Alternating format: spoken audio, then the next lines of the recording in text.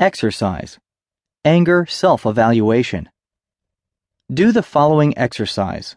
Choose the answer that best describes you. Number 1.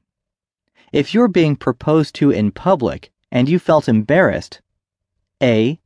The joy would submerge you and the embarrassment will go away. B. You would laugh it off but still be embarrassed. C. You would immediately leave that where you're thinking about how much embarrassment has been caused to you. Number 2. When your boss tries to let you know your way of doing things is not working, do you A. Listen to his advice, remain professional, and try what he is suggesting? B. Listen to his advice, a bit disappointed, but try not to fail any more by working harder? C.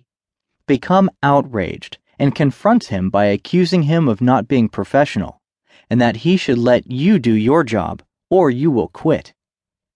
Number 3. Your 14-year-old daughter comes to you and tells you about her love issues at school. A. You are so glad she came to you about this and gladly give her some advice about relationships. B. You feel like it is outdated for you to talk about it, but still listen to her and give her some advice about relationships. C. You don't want to hear about it. You have other things to worry about than some teenage girl's trouble. For you, it's nonsense. She should focus on her studies instead. Number 4.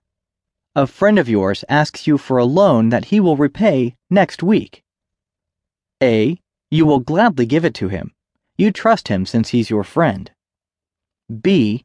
You're not very happy to lend him money, but you still do him this favor. C.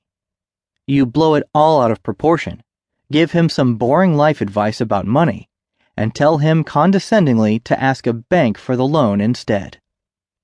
Number 5. When somebody bumps into you and doesn't apologize, do you A. Let it go, thinking it probably happens a million times a day to other people? B. You whisper something to yourself and then let it go. After all, it's nothing. He probably didn't do it on purpose. C. You burst out of rage, follow the other guy, and ask him to apologize, or else run him over. If you've mostly chosen answer A, you are an outgoing, calm, and a 100% in control kind of person. You are the person with the positive presence in a room, and you attract a lot of people to you.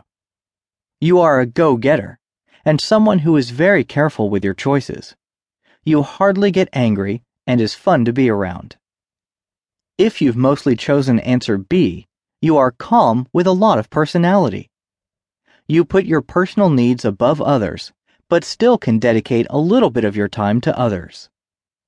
Be careful, though, not to always prioritize on yourself all the time. Otherwise, you will drive people away. You get angry only when your personal interests are at stake. If you've mostly chosen answer C, you are short-tempered, with a boiling personality. You appear to be paranoid most of the time because of your temper, and are majority of the time unfriendly to others. You get easily irritated when things don't go your way, and only have a few friends. You can't control your anger, and it always gets you and the ones who cross your path in trouble.